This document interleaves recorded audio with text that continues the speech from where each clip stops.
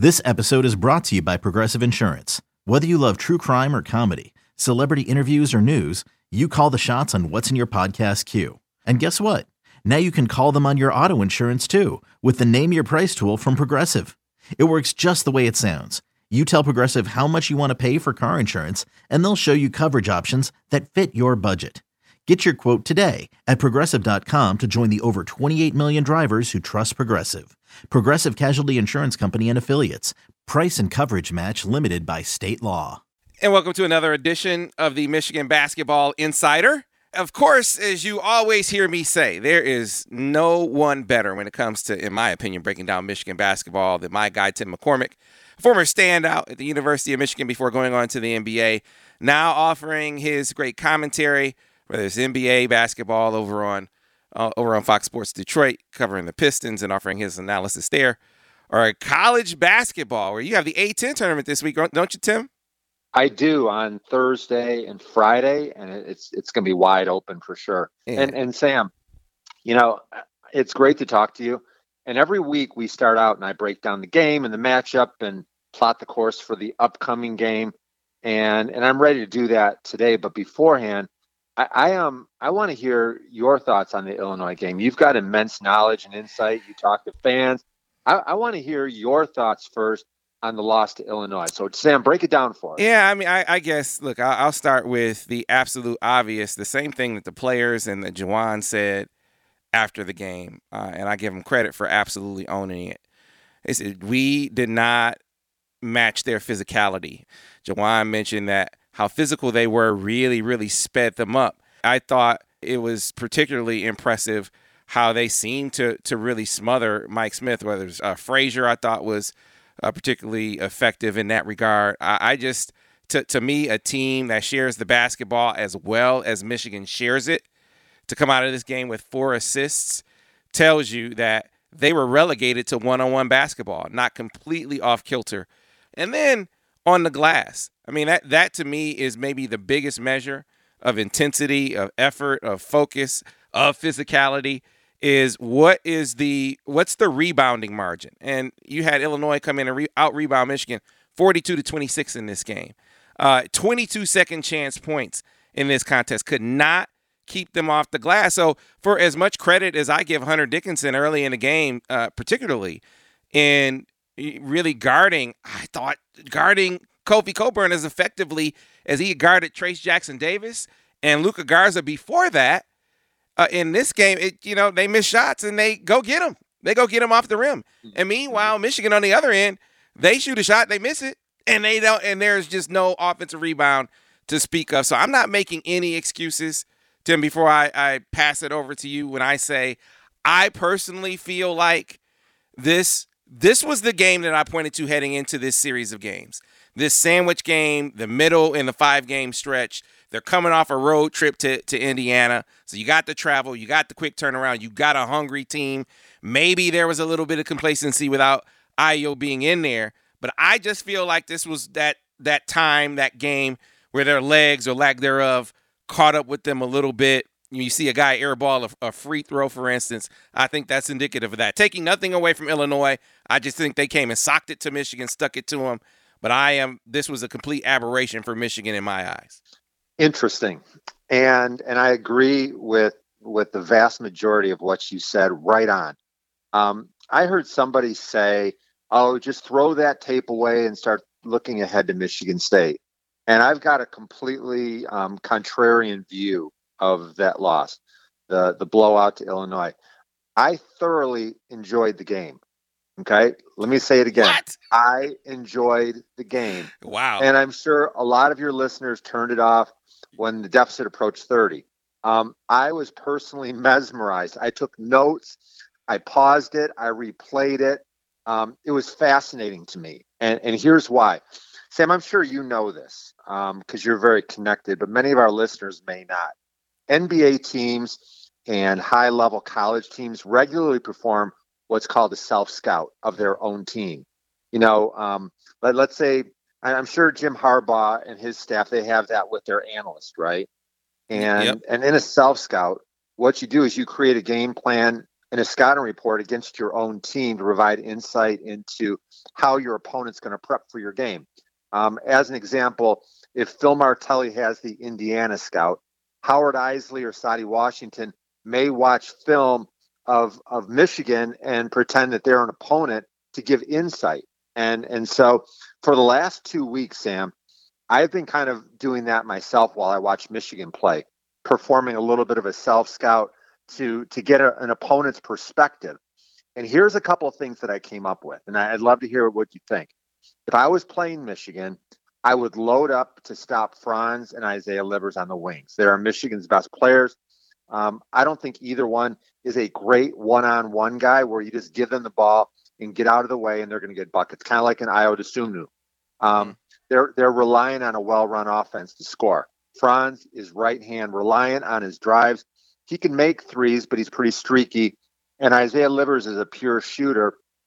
He can score in transition, but I would cover him with toes on the three-point line and don't leave him. And I think he can be contained. Remember, don't leave him. That's the whole key. The next thing, when I was self-scouting Michigan, Michigan needs Hunter Dickinson to own the lane. And the goal is he'll create double teams. In my self-scout, I noticed he overpowers opposing centers with his size and his girth and his power. But he really needs a double team. He's an angle scorer. We've talked about that a little bit. He needs to get his shoulders parallel to the backboard and to use the glass. He is so good finishing off the glass. But if you make him come over the top, his effectiveness just plummets. And so when he's not scoring, Michigan's offense can really get stagnant. And if you've got a defender that doesn't need help like Kofi Cockburn, that's an issue for Michigan. That came true last night. And next up, and maybe the biggest, if I was playing Michigan, I wrote this down after I think it was the Wisconsin game. I would pick up Mike Smith and Eli Brooks full court. They're good players. Okay, I'm not saying they're not. They're very good players, but they're not great players. And Eli's had a little slippage over the last few weeks. Michigan's strength is at the 3, 4, and the 5. 1 and 2 is a concern to me. Remember, they're good and they're having nice years. But if you want to beat Michigan, aggressive physical defense can take Mike Smith and Eli Brooks out. So let me stop there. And I want to hear your thoughts. No, I think it's spot on. I think getting to Isaiah, I think he is such a good shooter. And I think that he can successfully get leverage on a lot of opponents because you have to really respect his jump shot that much. But when you run into a team that has players athletic enough to step on your toes on the three-point line and still recover and stay in front of you, that leverage doesn't mean as much. What I like to see him do is something we've seen him do at times, but against Illinois, I think he's going to have to do more of. He is, I think, effective now at dribbling into a post move. As opposed to trying to beat a guy off a dribble into a back down and try to establish yourself that way. Or maybe they post him up in a game like this where Hunter Dickinson is not, going to win that matchup physically. I think Isaiah Livers with his back to the basket has become an effective threat. And it is, to me, it's going to be tough for him to get clean looks against Illinois from the perimeter. But I think he can have an advantage if you use him in the post. And maybe he can compensate a little for some of what you aren't getting from Hunter in this game. Because, look, flip side of it is why they can't, Hunter's not commanding a double team, and that affects Michigan offensively. You look at the other end of the floor, and like I said, as long as Hunter can stay on the floor, I think it is imperative, to me when I watch this matchup, imperative that he be on the floor of this match because he does a good job against Kofi Cockburn, and I think that can help limit some of their effectiveness, especially on the glass. But unfortunately, Hunter had his minutes diminished last night because he got into foul trouble. That's one of the things to your point about Zay Livers. And then to your point about Mike Smith, all right, you're right. You can pick them up full court. You can bother them bringing it up the floor. But this is where your other players come in. You got to run some interference.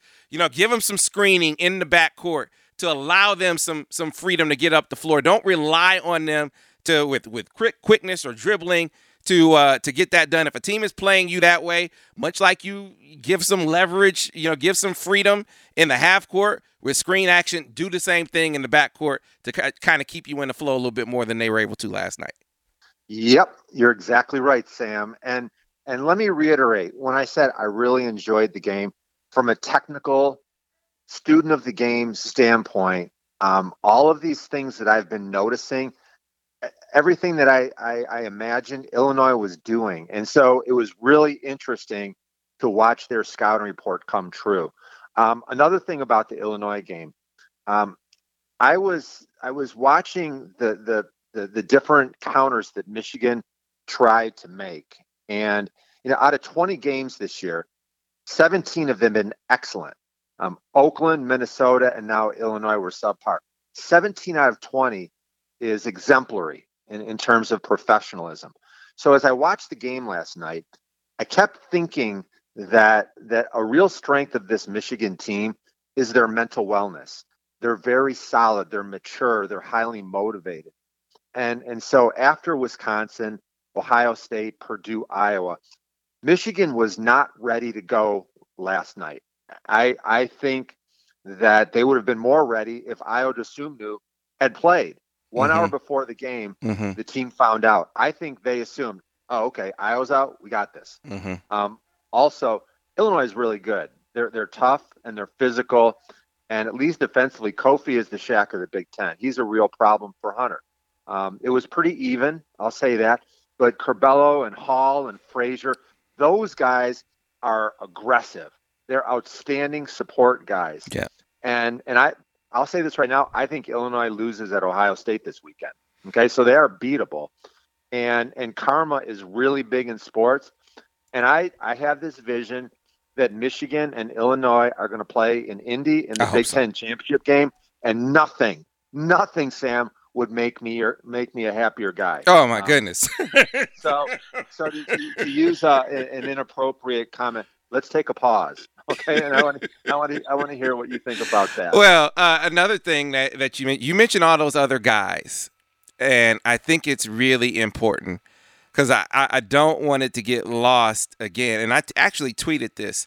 You look at Kofi Coburn's first 5 looks at the basket, and he was getting frustrated. I mean, Hunter was there, but you're going to nullify Hunter on the glass somewhat. Being so concerned about Kofi Coburn, and Kofi Coburn is such an effective guy at following his own shot. But I just feel like in this game, and the stats really bear this out, Tim. Look at the rebounding numbers for the other guys. Look at the rebounding numbers for the guards. And look, in a game like this, with guys like that are crashing the glass, you can't get caught ball watching like their guys were. To me, in a contest like this, Tim, if you're a coach and you're showing the film, you're saying, hey, guys, when we say box out, that's not just talking about front court players.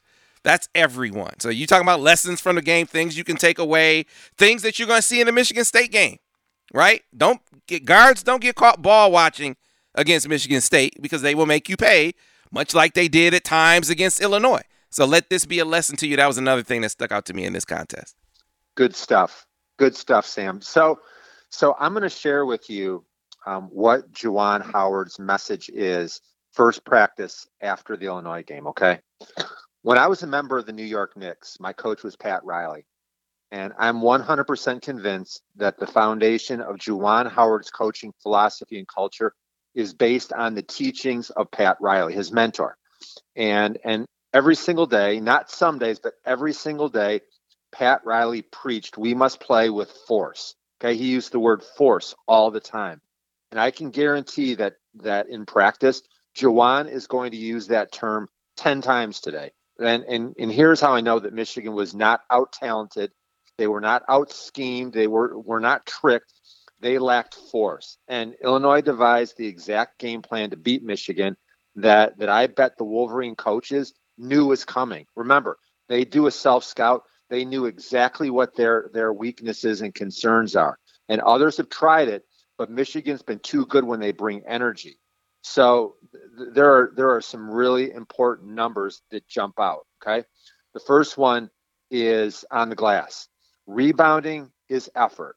It's box outs. It's chasing balls. Illinois was faster. They had more anticipation. They had more energy. Okay. The other one, 4 assists for the game. You mentioned it earlier. That just blew me away. And the foundation of a well-run offense, first and foremost, hard cuts, sharp, decisive cuts with purpose. Michigan's cuts were 3/4 speed. I call them banana cuts. They're not straight line, really hard. They're bananas. Their screens were passive. Their drives were lethargic and without purpose. The offense was doomed to fail. And the reason is Michigan dribbled and they played one-on-one. That's not them at all. And then also with Livers and Wagner having 9 points total, I don't even see how that happens. I've got them on my all Big Ten team right now, and I'm going to keep them there. But as the leaders of the team, they didn't do their job last night. As a veteran player, you can develop a read on your team. You should have the finger on the pulse of whether your guys are ready to go. And they knew that their players were not ready, and they've got an obligation as the best players to take over, and they didn't. And it's okay because it's a learning experience. I bet the next time that they will. Right, and it's important for me to kind of come off of to follow up the point that I made about me feeling like maybe the legs were a little bit of an issue. They got to find a way to get them back, right? Yeah.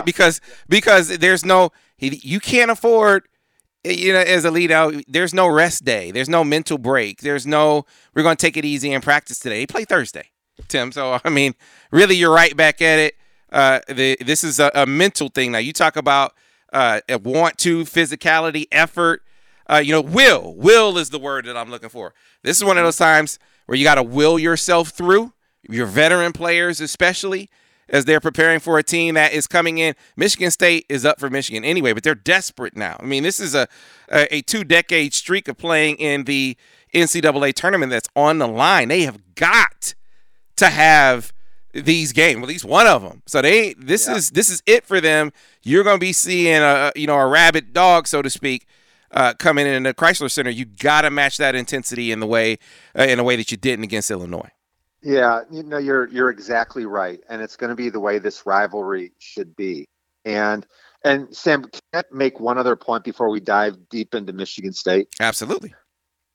So I was thinking about the fact that the Illinois game was a wake-up call for all of us, and it got me thinking a little bit. Well, how can you not be fired up to play a top 5 team on your court on national TV? And it got me thinking about what is the life of a Michigan basketball player like right now? They spend 20 hours per day in their apartment. They get to spend 4 hours at Chrysler. The only connection they have to the outside world is social media. They don't have any friends. They don't have girlfriends. They don't have family. They don't get to walk into class or into the bookstore or get some ice cream. They can't walk through the diag on campus. So their connection to the outside world is what, TikTok and Twitter and Instagram and right. And I mean that's not great, and it's actually a bad place to go if you're a ball player and to read all of that stuff, good and bad. As an example, you and I are guilty of this because we promote the fact that Isaiah and Franz are all Big Ten players and possible lottery picks, and Michigan's better than Baylor and they're a number 1 seed for sure and they're going to win the Big Ten tournament. Sam, I've relaxed as a Michigan basketball fan. I expected a big win. I when I saw Iowa was out, I just thought game over, right? Mm-hmm. And so why would our players be any different? And so these are college students living in isolation. They need some fresh air. They need to go to a frat party on Saturday night, but they can't go anywhere. And so I completely give them a pass on the Illinois game. And if you're thinking big picture, originally, when I was looking at the schedule for the beginning of the month, I figured Michigan would beat Illinois and split with Michigan State. This is an opportunity for a recharge. The wattage at Michigan's practice today will light up the Chrysler Center alone from their players. And I think this could be a catalyst, could really lead to a big run for Michigan. You hope so. You think back to 1989. I know a lot of references were made to that from the Illinois perspective. Still bitterness over the Sean Higgins putback, but you look back in that regular season finale, senior day at the Chrysler Center, and the Flying Illini came in and blew Michigan out. I've heard T. Mills talk about it. Glenn Rice has talked about it. Sean Higgins has talked about it. I mean, so many of those guys have talked about that game and the catapult, the springboard that it was into the tournament. Of course, you had a coaching change, but the springboard that it was for them into the tournament. So maybe this can be that for this team. You called it a wake-up call. Maybe it is that, hey, not to say that it was humbling, but you can't get complacent. You can't ever get complacent, no matter how good you are. You can't get complacent. And that's what I took from Isaiah Livers' comments last night because he said, hey, we have been focused all season. We were excited for this game. We anticipate this game. He mentioned the IO point that you made, that we found out maybe we relaxed a little when he wasn't there, but you can never afford to do that, especially with a team this good. But Tim, culture says that, you know what, you own when you don't perform. You hold one another accountable. You don't make excuses. You support one another. It's about the guys in that locker room. And to me, a guy who is very indicative of this program's culture is a guy that maybe many Michigan fans wouldn't recognize. But if you follow Twitter, you've seen his presence. If you look at the bench, you've heard his presence talking about C.J. Baird. He's going to be our guest this week. Yeah, Sam, I was really excited to have CJ as our guest because he is indicative of this program. He's a winner. He's really smart. And when you listen to him speak, you're going to find out that Michigan basketball players are getting a PhD level education every day. I've sat in film sessions with Michigan basketball in the past, and the level of teaching, they could walk into any high school job and be a successful coach just based on scouting reports and what they've learned. I think you're going to get a real insight into a side of basketball of being a walk-on that maybe our listeners have never experienced. Right. So before we get into this interview with CJ, it's pre-recorded. Folks, a little technical difficulty because he's on his way to practice. So bad phone connection, but hey, look, he has to go to practice. We don't want to disrupt that flow. But just know that, bear with it. Listen hard, pay attention. Some great insight into the team, some great insight into their process, some great insight into Michigan State. A little technical difficulty, like I said, but just bear with us and be sure to stay tuned for C.J. Baird. Okay, picture this. It's Friday afternoon when a thought hits you. I can spend another weekend doing the same old whatever, or I can hop into my all-new Hyundai Santa Fe and hit the road. With available H-Track all-wheel drive and 3-row seating, my whole family can head deep into the wild. Conquer the weekend in the all-new Hyundai Santa Fe. Visit HyundaiUSA.com or call 562-314-4603 for more details. Hyundai, there's joy in every journey. Hey, it's Kaylee Cuoco for Priceline. Ready to go to your happy place for a happy price? Well, why didn't you say so? Just download the Priceline app right now and save up to 60% on hotels. So whether it's Cousin Kevin's Kazoo Concert in Kansas City, go Kevin, or Becky's Bachelorette Bash in Bermuda, you never have to miss a trip ever again. So download the Priceline app today. Your savings are waiting. Go to your happy place for a happy price. Go to your happy price, Priceline. And we are back here on the Michigan Basketball Insider. When you hear culture and the Michigan basketball program and those two things attached, we've come to know it to mean the entire roster. There's no greater ambassador, no greater voice to lend to that than one of the guys on the team, one of the crew that you always hear from on that bench, C.J. Baird. C.J., how are you? I'm doing well, Sam. Thanks for having me. Yeah, so CJ, on this podcast, we've had legends and outstanding players for the last 2 years. We've had Cassie Russell and Glenn Rice and Rudy Tomjanovich, a ton of NBA players. We've had announcers like Bill Raftery and Jay Billis and Dick Vitale. I am as excited to have you as a guest today than any of the aforementioned names because I know what it means to the Michigan basketball program that walk-ons are very, very important. You're a key component. You're an accounting major, and you're a senior. So CJ, I played with walk-ons like Rob McFarland, Ron Gibbous and Gerard Rudy. Nobody knows those names at all, but they work so hard and seldom saw the court and didn't get their names in the headlines. For our listeners, thanks for all that you do. And what is it like to be a walk-on for the University of Michigan? It's a really special opportunity. I know a lot of people, including myself, have dreamed for being a part of Michigan's program in any capacity since I was a kid. And becoming a walk-on is kind of something that's even looked down upon outside of program. But like you said, it's really valued within Michigan's culture, and that's something that Coach Howard does really well. Starters to the last guys on the bench, meaning the walk-ons, he treats us all the same. He really has us. He coaches all of us really well. He makes sure we're all improving at our best rate. And I think something that being a walk-on in Michigan has been really special is I've gotten to play with multiple NBA players like Duncan Robinson, Mo Wagner. A lot of these guys have been great talents, and it's really helped me improve my game and learn more about basketball and become more attuned with what it's done for me and what it's become for Michigan. So being a walk-on, just in general, you kind of get to experience those NBA players, play against the best, really improve yourself day by day. And another thing you really do is you really become part of something bigger. As a walk-on, you really have to be a team-first guy and understand that you may not see the court very much, but you really have an important role in the program. Make sure we're ready for these games, and that's extremely important. Preparation, understanding the scouting report. That's something that a walk-on have a pivotal role in this program, and I really feel valued by the coaching staff for that role. So, CJ, you're on the team, and you had a tough game against Illinois. What was the feel like going into that game, pregame warmups, Juwan Howard's speech? Is Illinois a better team than Michigan, or did we just see an aberration? I really do think we just saw an aberration yesterday. Illinois is a fantastic team. They're a really good program. They're a really good scouting report for us too.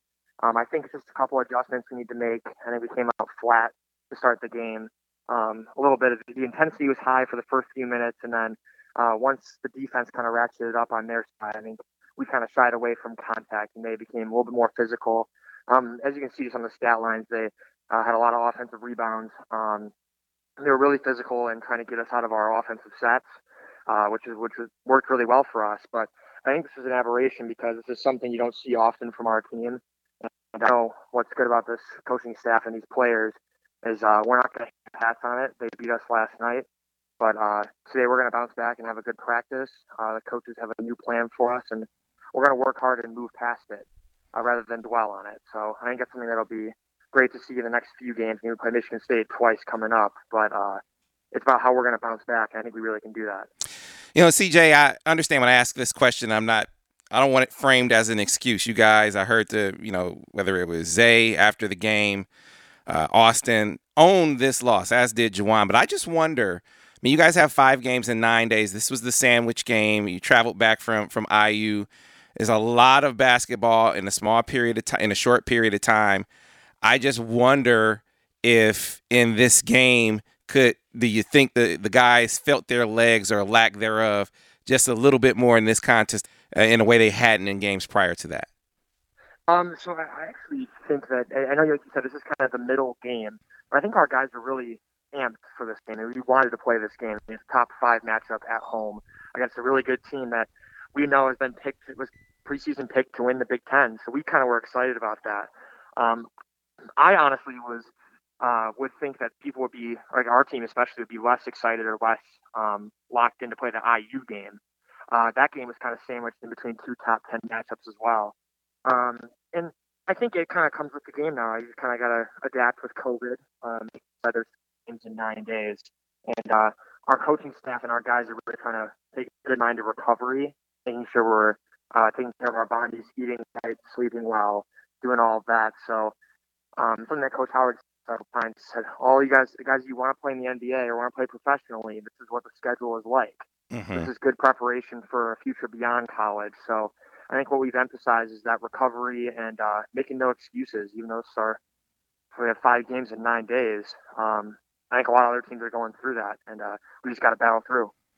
You made a tweet after the Ohio State victory that really resonated with everyone who loves Michigan. And for those who haven't seen it, CJ, he wrote, he said, I wasn't on the bench for this game, but I drove down to watch today in Columbus. First thing, after a top 5 win, Juwan Howard pointed to me in the stands, hit his chest. That's culture, and that's how he treats all our players. And I know you were referencing Juwan, saying, hey, him recognizing me, a guy who wasn't on the bench for this game, after such a momentous victory is culture. But I looked at it a different way, CJ, to drive down for the game and to be in the stands for the game. To me, that's as much culture as Juwan pointing to you in the stands. Just that whole thing kind of speaks to what you have going on to me. Yeah, and I think that tweet and that whole moment was really special. I know the coaching staff, especially a place that was within driving distance of the other walk-on, Brandon Wade, who's a fantastic player as well. We both drove down. And I think it's kind of my going down there and wanting to be there is inspired by the culture and by the staff we have here. I mean, the guys really get us in order. They really support us in everything that we do. And I really want to return that support and be a part of something that's bigger than me, like I said earlier. Going down to Columbus, it's a 3.5-hour drive. Probably drove 7 hours that day from Ann Arbor, and it was totally worth it. One, to see a win, and two, to support my teammates and support the coaching staff that's given so much to me. So I think it is cool, and it's cool that we are able to do stuff like that, like go to those games and be a part of that, even though we couldn't be on the bench. But I think it's it's something little that I could do to repay everything that Coach Howard and the staff has done for me. CJ, Coach Howard is so stoic and calm and poised. What's he like in practice? What was he like after the game? Does he get into you guys a little bit? Can he be a yeller and a screamer at times, or is he always under control like that? Yes, actually, one example I could give was our first loss against Minnesota, and we got blown out. We got beaten pretty handily there, and I think that was something that the coaches took to heart. And we got in the locker room after the game, and Coach Howard kind of said, "Okay, we're not going to let this hurt us." Kind of like yesterday's game, we're not going to let it hurt us. We're going to learn from it and become better. And I guess his mindset becoming better is being tougher on us in practice. So the next day at practice, we were kind of talking about how Liam Robbins, the big from Minnesota, was kind of running the floor, and he's a finesse, like really skilled big, and coach was getting on Hunter about being more physical with guys like that. Stand down, stand in front of him. Don't let him get any easy shots. Hunter had a tough game the day before. Robbins did a really good job against him, but coach really raised his voice and kind of motivated us. But I think what's good about that is even though coach can raise his voice and be a yeller sometimes, I think people know that it's about the message, not the tone. That's something that's really resonated with us this year is no matter what, if coach is kind of talking to us on a level, like in keel or if he's yelling, you got to listen to how he's coaching. Because coaches can get mad, coaches can get emotional because this is something they put their whole lives into, and we just want to make sure we learn from it. And Coach Howard does a really good job of that. Even though he's yelling, it's not a personal attack; it's the coaching moment. Interesting, CJ. So one of the roles of a walk-on is you're on the scout team. You learn the other team's plays before practice, and then in preparation for a game, you'll run plays. So when you're in practice, who are you covering? And if you can give us a scouting report on them. And I also want to know, in your 4 years, who is the guy? Who is the best player, the most consistent performer that has been a teammate of yours? So that's a multi-level question. I guess to answer your first question, I usually play a 3-4 man, so I'm like a small forward, power forward player in practice. So I'm usually guarding Franz or Isaiah, Terrence Williams, even Adrian Nunez on some occasions. So those kind of guys are like highly skilled, kind of hybrid forwards. Obviously, Franz is a 6'10" NBA prospect, and I'm a 6'4" accounting major. So that's definitely a little tougher of a matchup. But I think something that's been really impressive about him and Isaiah, because I guard them the most. Isaiah is obviously a fantastic spot-up shooter, and Franz is just really crafty. His ball handling has really improved, and his finishing around the rim has really improved. So the things that I try to do, especially against Isaiah, is get off the 3-point line. I mean, he is just, it's easier said than done, too. He's an absolutely amazing shooter. He's even improved his mid-range game, too. But I try to run him off the line and get him going towards the basket more. With Franz, too, I think he's so improved as a ball handler, and he's really got a high IQ. So one of the things you kind of have to do is, what I try to do is try to speed him up a little bit, force him to his left, make him make tougher decisions with the ball in a shorter amount of time. But again, it's like something that you see with NBA players such as like Luka Doncic. Franz has a really good pace of the game, has a lot of stuff sped up, kind of like Doncic does in the NBA. So it's really hard to do that. And, I guess to answer your other question about the most consistent performer, I have to go back to my freshman year. Muhammad Rahman was probably the most consistent player I've played with here at Michigan. I think he's consistent in his leadership style. He's consistent emotionally. He's consistent on the court. He does the things he's asked, and he does. I don't think he tries to do anything outside of his game. He wasn't asked to be a 30-point per game scorer because we had Mo and we had Duncan. We had a young Isaiah coming up, but we didn't have Jordan Poole off the bench who was putting up good numbers. But Muhammad was always a really consistent shooter, a consistent defender. Did what the coaches asked, didn't complain. He was a great leader by example in the locker room because he was kind of a quiet voice, but kind of that, like I said, that consistency that he had was really setting an example for the rest of us. And I think having a rock solid person like that is really important for a locker room culture. And I'd say Muhammad was the best. I have a question about your process when it comes to the scout. How coaches are scouting, games in advance to get ready. You got, different assistants that are assigned different opponents. And I'm curious, how far in advance of a game do you sort of start to get a bead on what you're going to be doing or what a team does? And do you start watching other teams on your own as part of your preparation? Yes, actually, I do start watching a lot of teams in my preparation. In particular, I watch like a lot of high-profile matchups, like Ohio State, Iowa. I watch most of the Illinois games. I watch most of the Michigan State games. I try to make sure I watch at least 2 to 3 games prior. Like if we're playing Penn State next, I try to watch a couple of games before, see who they're playing, and kind of look at their tendencies, and keep that in the back of my mind. But the coaches usually, I would say, usually it's 5 games prior. The coaches are looking at breaking down film. I think the coaches do a really good job of this too. Is they really, like, even if we play a team second time, like later in the season, like the Maryland game, we played them like 3 or 2 weeks later, and they did something completely different to their lineup, and the coaches were already on top of that. Even though it was 2 weeks away, we weren't just relying on our last game with them for film. It was what they had done in the next couple games. They had changed up their lineup. I mean, they beat Illinois on the road with a small lineup, and then we were kind of anticipating that in our game.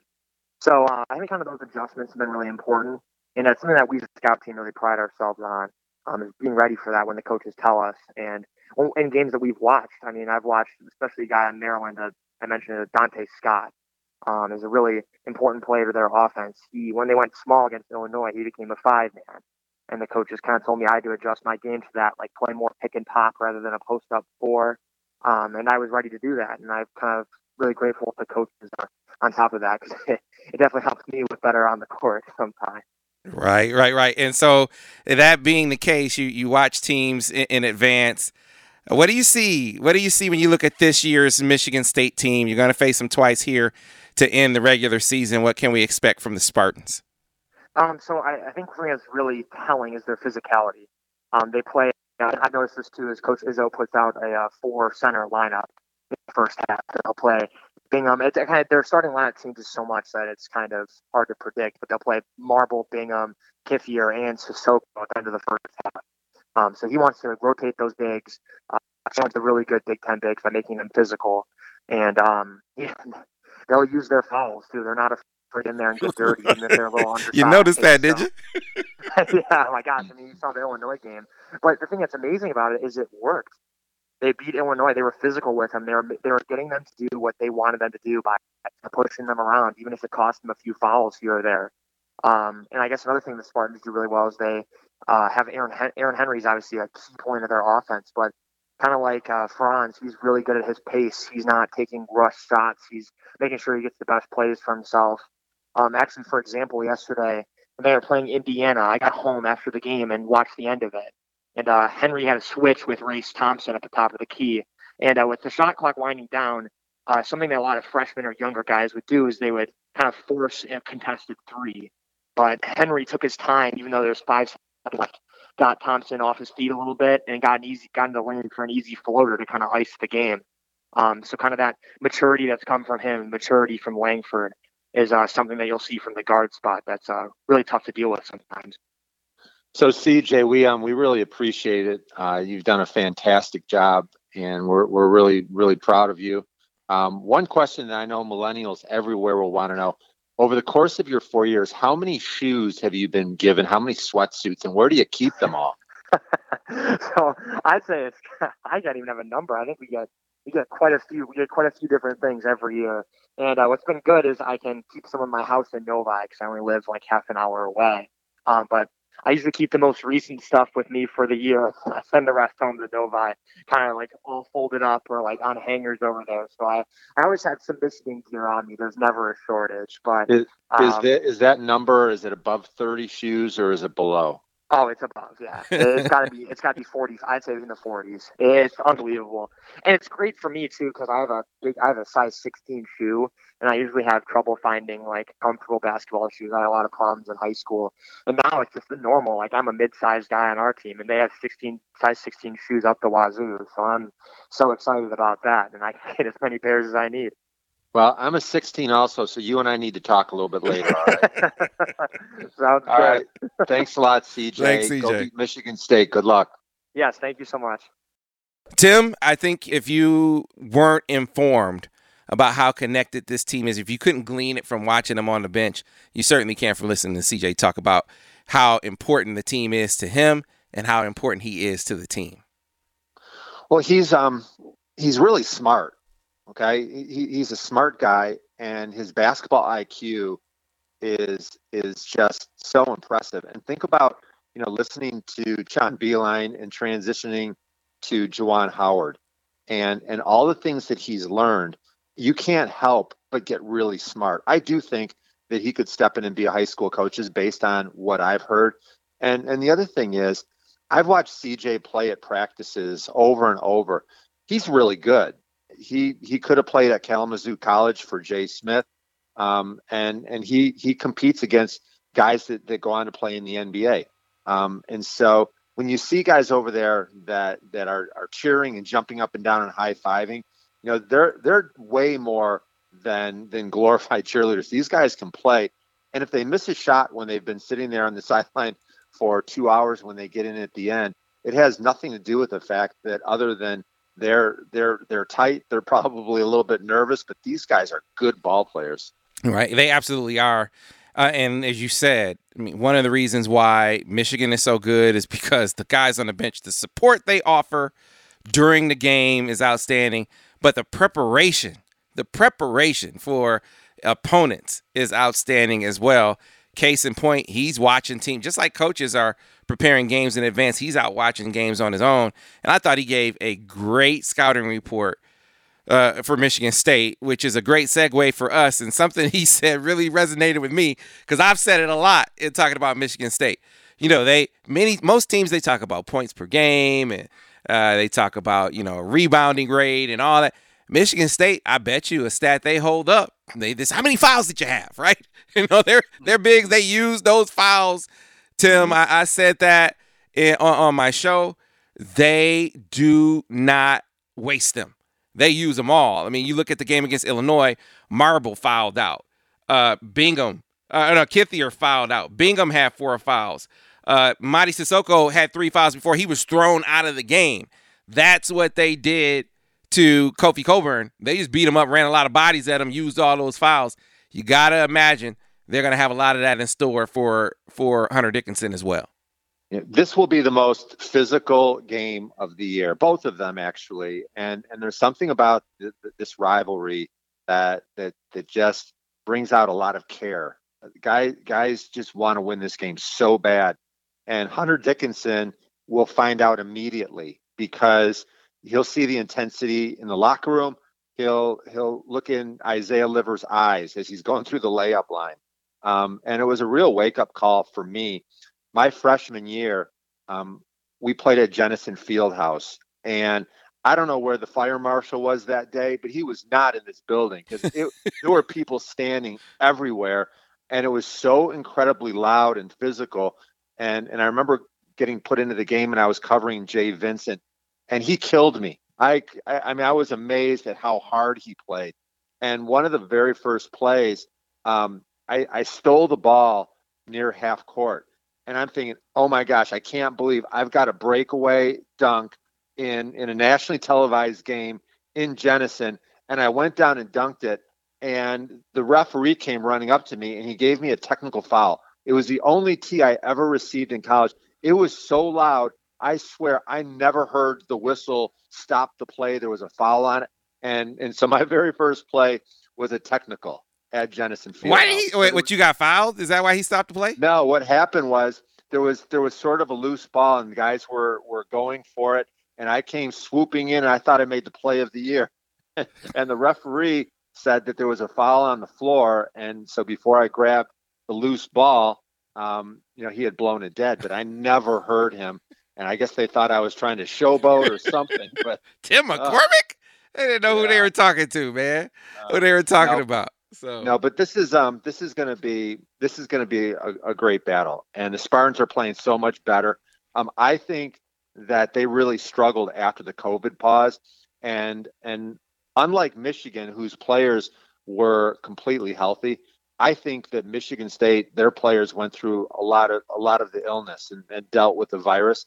And as we've seen, a lot of teams that go through that, it takes a while. When you're looking at the Spartans, they're playing their best ball right now. Aaron Henry's tough to cover, and I love the matchup of he and Franz. Josh Langford is like that 10-year NBA vet. He's seen a lot. He's got great pride. He's been a part of a lot of wins versus Michigan. I would expect him to have a really big game. Point guard is their weakness, and Michigan State has turned their turnover issues are a real problem for them. So I think it's a great idea to pressure their ball handlers. I don't think the Spartans' perimeter guys are reliable. That's Michigan's big advantage. And then at center, they've got those four big guys. Bingham is a shot blocker. Kithier moves his feet pretty well. Marble's very physical. They've got a lot of options. So Hunter has got to play his best game. Austin's got to be strong. And then the other thing is, if Michigan plays defense, that'll help them on the break. Michigan State has struggled to score, and everybody knows it. And so if you keep them in a half-court game, get some transition points, I think that Michigan can definitely win by a big number at home. And then in Breslin, that's going to be a tough one. Yeah, and you mentioned Josh Langford. I watched that Illinois game. I thought he was the difference for Michigan State and difference on the glass. I mean, he must have had, 14, 15 rebounds in that game, Tim. I mean, he rebounded like a big man in that contest. And so ball watching, this is a great sort of preview. If you want to look at glass half full, some of your backcourt guys don't ball watch in this game. Everyone had better be boxing out in this contest. And I don't think Juwan Howard is going to have any problem hammering that point home heading into this game. And I think your other point, you mentioned Austin Davis, Brandon Johns too. Look, they have bodies that they can throw at Hunter Dickinson. And that wears on you. I don't care how good your conditioning is. If they're coming at you in waves, guy after guy after guy, banging on you all the time, it's got to take its toll a little bit. So I feel like Austin, he's going to be a presence. He was maybe the best offensive player for Michigan in the game against Illinois, but I think they're going to need a few more minutes from Brandon Johns too. I agree with that, and it just seems like if you're going to go into the tournament and expect that a freshman is going to carry you, that's a lot to ask. And remember, Hunter was not the starter on this Michigan team to start the season, so we know that Austin can carry the load. Can if there's some foul trouble, if there's some issues, he is. Like, is there a better backup center in the Big Ten? I don't think so. I don't think there is either. So it's center by committee. But if Hunter stays on the court, he's got a chance to be the best player on the court. And we've seen that a lot of times this year. Yes, sir. And just know what to expect, because these guys, as physical as Illinois was, you're absolutely right, Tim.